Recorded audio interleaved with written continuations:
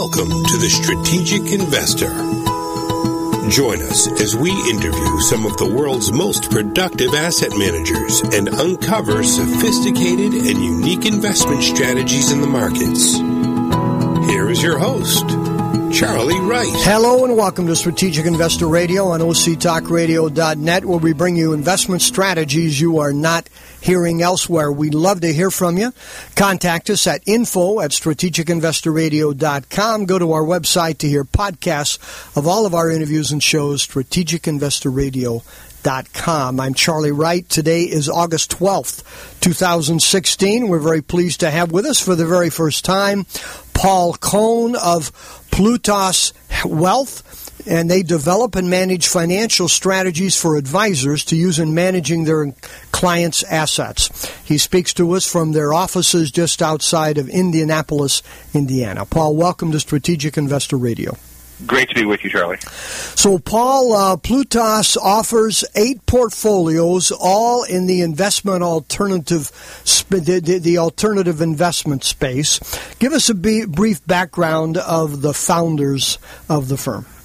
Well, the founders of the firm, the quick background, numerous years of experience. I myself have been in the industry about 20 years. Started with a mutual fund company. Went then to a large wirehouse, and in that large wirehouse that everyone here has probably always heard of, they tapped me for a family office task force because this wirehouse did not have a family office. So I was lucky enough to travel around the world meeting with large family offices on how they managed money and how to set one of those up.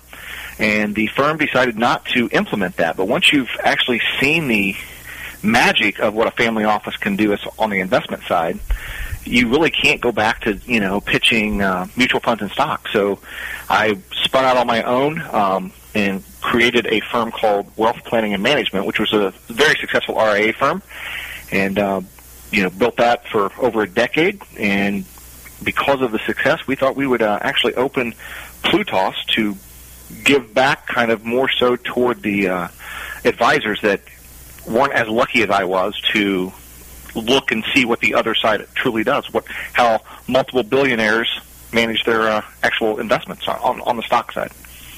Okay, and so that is your background, and Plutos then started about when? Plutos, actually, we launched this for advisors 5 years ago, 2011. The strategies have been around because we use that actually on the RIA side, started as far back as 2000. I see. Okay. So tell us, what does Plutos do for whom and how? Well, Plutos is actually named after Plutos, the Greek mythical god that was blinded by Zeus, so that he's a god of wealth and abundance, to be able to give his wealth and abundance to everyone indiscriminately. So we started this Plutos Wealth for advisors because we can only manage so many clients on the RIA side. So we wanted to go to advisors and say, hey, you can model our strategies, and instead of doing the typical sub-advising AUM type of models, we broke it down and said, we'll do a subscription basis. It doesn't cost us any more to manage $1 or $1 billion through the advisor. So we want to be able to give that to the advisor on a flat fee subscription basis, kind of turning the sub-advisory model upside down on its head, make it a subscription base. So we focus primarily on advisors. We do have some individuals that actually do subscribe. Maybe they're do-it-yourselfers. They don't necessarily have a financial advisor. So they do it themselves, but predominantly our market is financial advisors directly. Okay. And what sets you apart from others who do sub-advisory? Well, what sets us apart is we do not take custody of assets. We do not do joint accounts. We do not have asset minimums. What sets us apart is we do not do back testing numbers. All the numbers that we have are historical numbers. We do not kind of force you into a certain strategy. A lot of the advisors pick and choose which strategy they like of ours, blend them together for their portfolio or their model. We allow them to white label it. It's completely theirs. It's not ours. It is, we're just giving them basically a signal every time there is a trade. They place the trade, whether that be in one account or 1,000 accounts. It does not matter. Where a traditional sub-advisor, there's a joint account with the advisor and the client and the sub-advisor. sub-advisors placing all the trades. There's account minimums. You might not be able to diversify properly. And a lot of advisors just don't want to open joint accounts with sub-advisors. It's too much work and headache. Yeah, and we can all appreciate that here. So you send out signals is what you do for each of your strategies. Correct. Okay, and then the advisor then, or in some cases maybe the client, but typically the advisor, they're the ones who actually make the trades. Yes, that is the case. And 7 of our 8 strategies are actually ETF-based versus stock-based. And almost every ETF we choose is on a non-commissionable trade list, whether that be at Schwab, Fidelity, TD Ameritrade. So there's not a churning effect because there's usually no commission involved. Right. Okay, so tell us, you have 8 different portfolios. Are you adding to those? Well, when did you add the most recent one, and how old is the oldest? The oldest is 2000. That is our risk. That's our flagship, our risk-managed sectors. And the newest one would be our VIX, and that one, I believe, just turned 4 years old. Okay. So tell us a little about your risk-managed sectors. Our risk-managed sector is the S&P 500. And as we all know, there's numerous ways to buy the S&P 500. You could buy all 500 stocks. You could buy a mutual fund. You could buy the SPDR ETF. You could also buy the SPDRs directly and break it down into sectors, which is what we do. We look at the sectors. We do a sector rotation, but we also use a very sophisticated algorithm to tell us when to go into which sector, when to come out. So you could be fully invested in all 9 sectors of the S&P, or in a horrible market, you could actually be 100% in cash, or any variation thereof. Okay. Does it short any of those sectors? It does not. This is a long only or cash only. Okay. And we do have some strategy that will short and do leverage and short, but those are different strategies. Okay, so the sector system that you use has what, 10, 12 sectors, because there are different ways to define sectors. We actually use the SPDRs, and they have 9. They have 9. Okay, so there are 9 sectors, and your algorithm system tells you when to be in or out of each of those sectors. So I presume somebody would take whatever amount they have to apply to that strategy, divide it by 9, and say that's the amount to apply to each strategy. And then for each strategy, they're either in that strategy or they're in cash. Is that how it works? That is how it works. And our algorithm is based on a lot of moving parts, but they break down into roughly 4 different categories. I know this kind of minutia a little bit sometimes, but it's, under the risk metrics, we're looking at Sharpe, Sortino ratios, asymmetric quick responses. The next category would be like Hurst exponent, which is just only predictability of time series for those that aren't really familiar with algorithms. We also do relative trend strengths, whether that's the stock versus the industry versus the overall market, the alphas and betas. We also use a forward walk optimization, which is nothing more than a in-sample and out-of-sample testing periods. So each component, even though we have 4 major kind of buckets, each one can have anywhere between 2 and I think the highest one is 14 different components in there. So the algorithms get fairly complex and advanced, but our basic premise is it's not what you make, it's what you keep. So we try to avoid as much of the downside as humanly possible in the market without trying to get the client whipsawed. And when we do a signal generally first trading day of every month. However, we also revisit it in case something happens during the month, so they could have a mid-month signal as well to avoid any catastrophes. Hold that right there, Paul. We need to stop and take a break for just a minute. This is very interesting stuff. Again, we're talking with Paul Cohn of Plutos Wealth out of Indianapolis, Indiana. You're listening to Strategic Investor Radio on OCTalkRadio.net, and we'll be right back.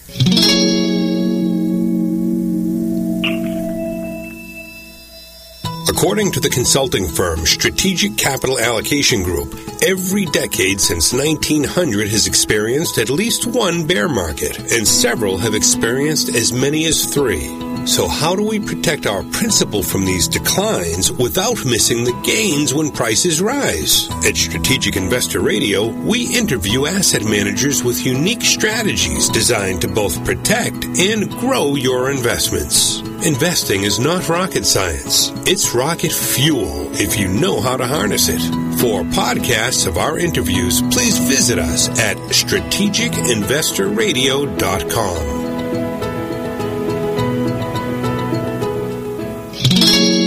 And now back to Charlie and his guest. Thank you, Paul. Again, we're talking with Paul Cohn of Plutos Wealth out of Indianapolis, Indiana.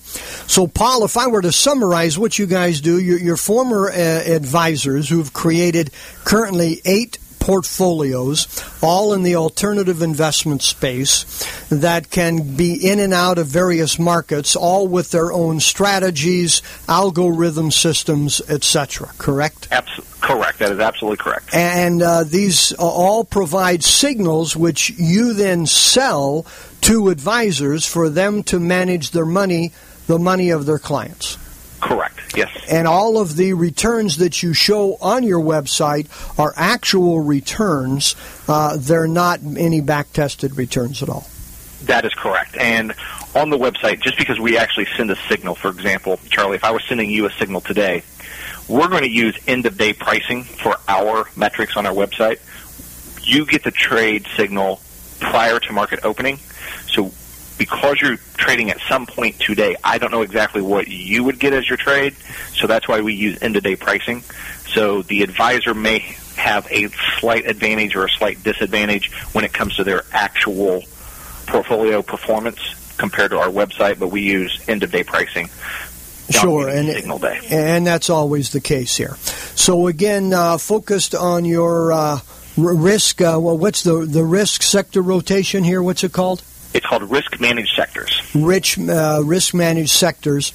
So you take the 9 sectors that you use, and you determine whether to be in or out of each one of those sectors, and you make that determination once a month, basically on the first day of the month. Is that basically it?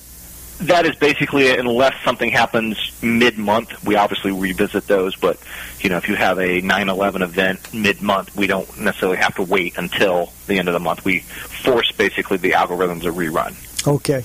So most systems that are momentum-based have the most difficult time when there is no trend.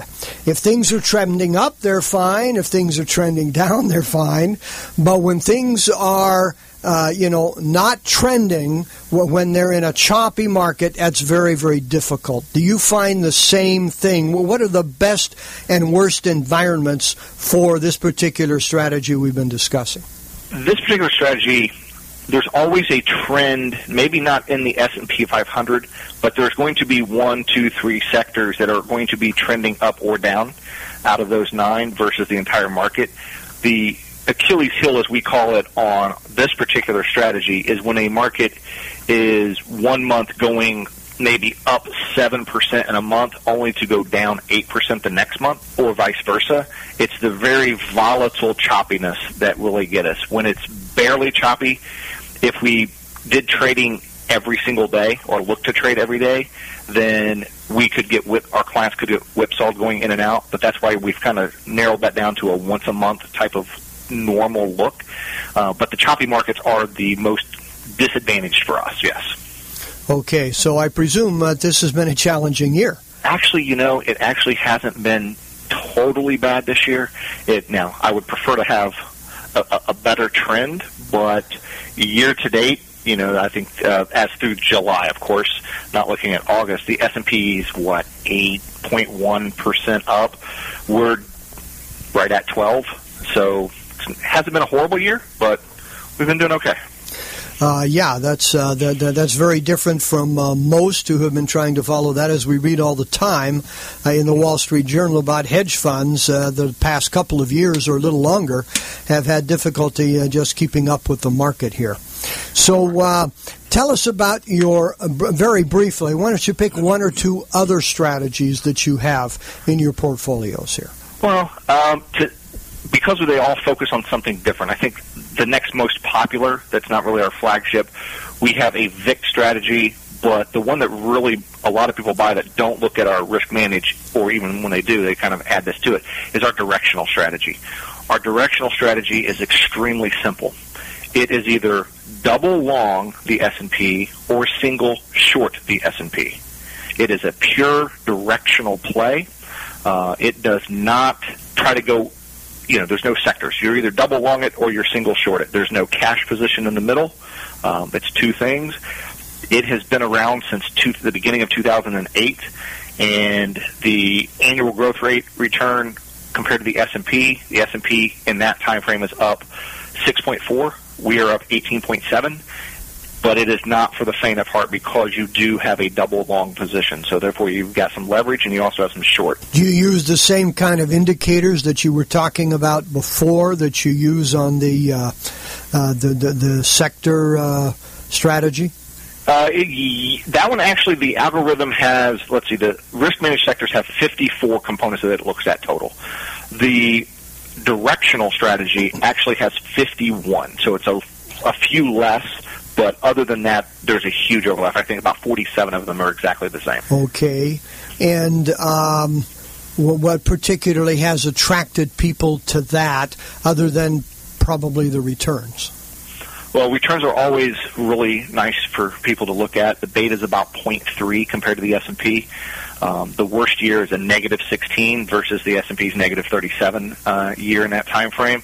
But I think what really attracts them is the story of they can use that particular indicator for anything else they're doing. They don't necessarily have to invest in that particular strategy. They're looking at us giving them an indicator, market's going to go up, market's going to go down.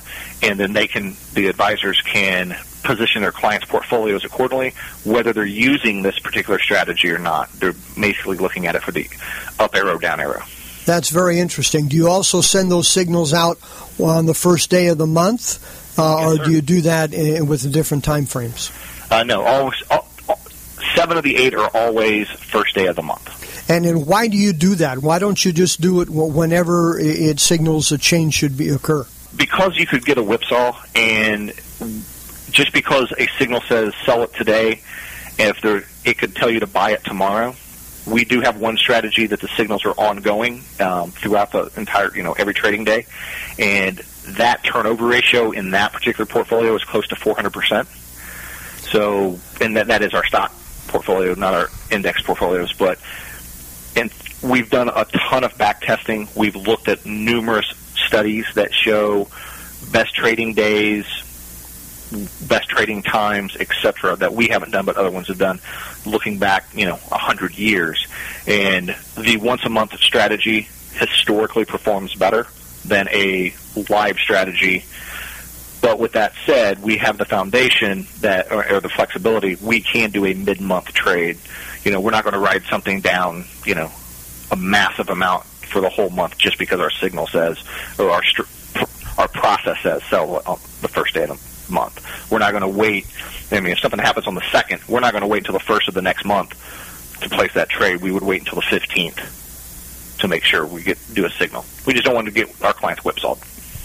Yeah, and again, that's the challenge of those kinds of strategies is, you think it's starting to go up and you think it's going to, and so you get this choppiness, and then like you talk about kind of an extreme choppiness, you can lose 7 or 8% 3 or 4 months in a row. And which is why we do once a month, we look at a 3 trading day scenario. So if, for example, we tell you to buy the 1st of July, the 18th of July, it shows sell. Well, theoretically, we're going to wait until the 1st of August. But if it's the 18th, 19th, and 20th, and it's down a certain percentage, again, that percentage will be different per strategy, underneath that sell signal, we will issue a mid-month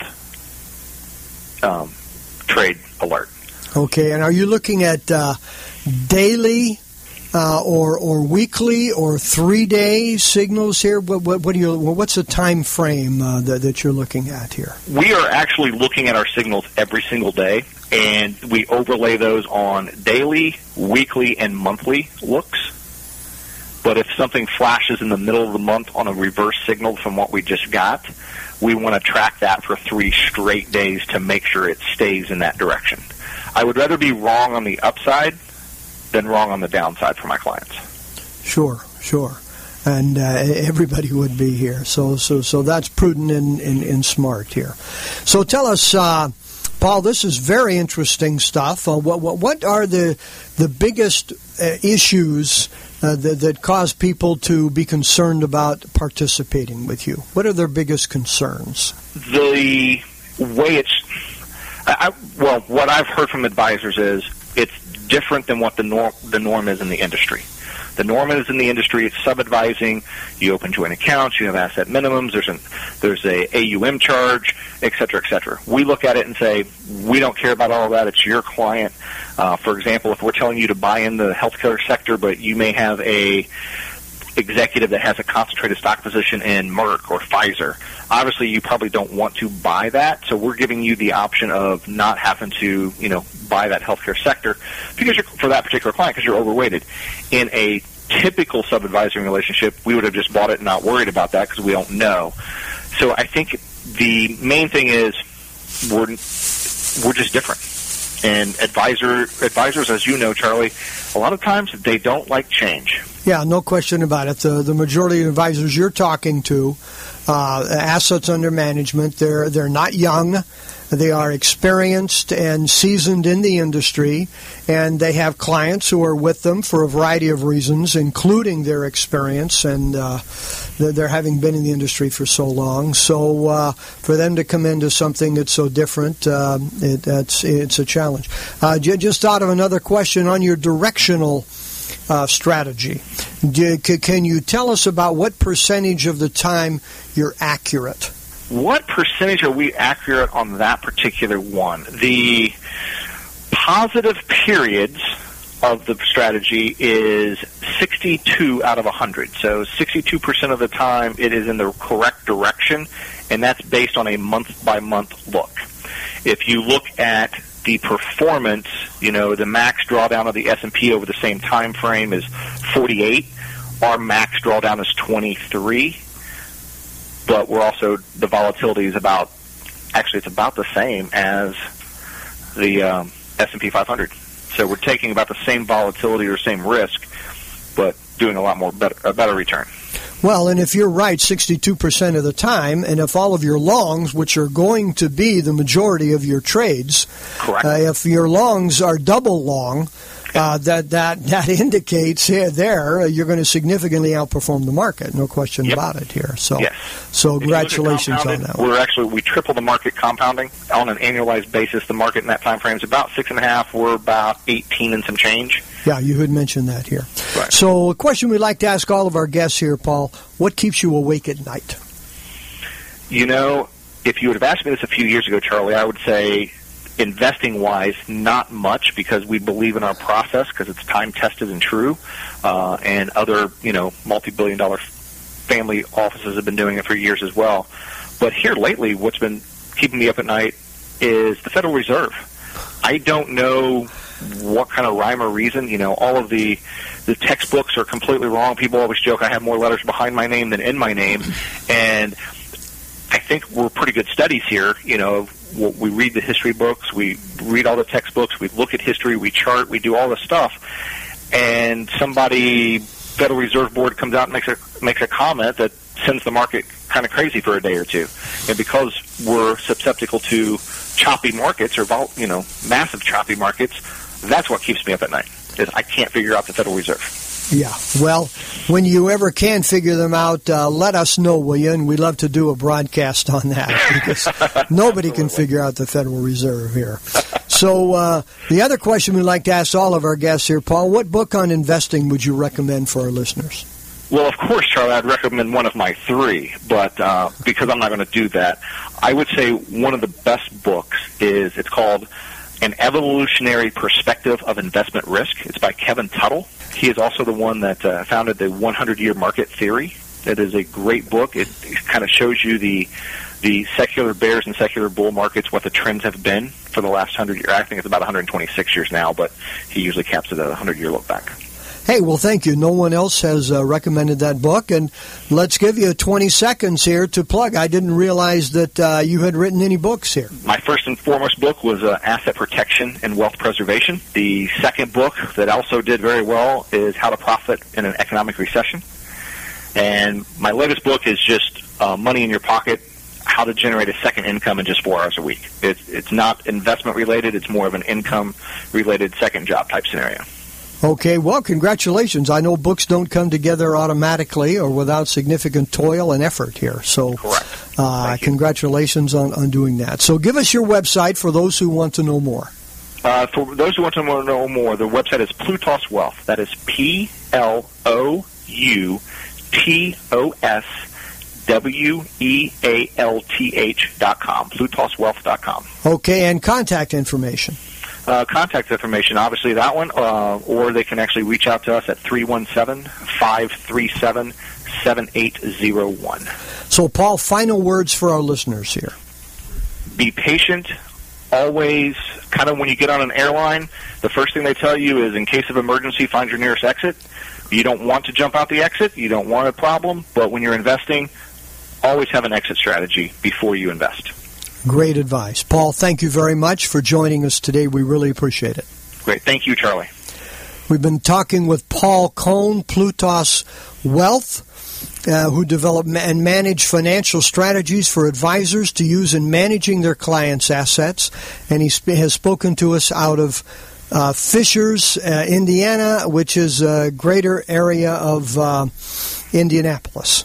You've been listening to Strategic Investor Radio on OCTalkRadio.net, where we bring you investment strategies you are not hearing elsewhere. This is Charlie Wright, wishing you an enjoyable week and productive investment.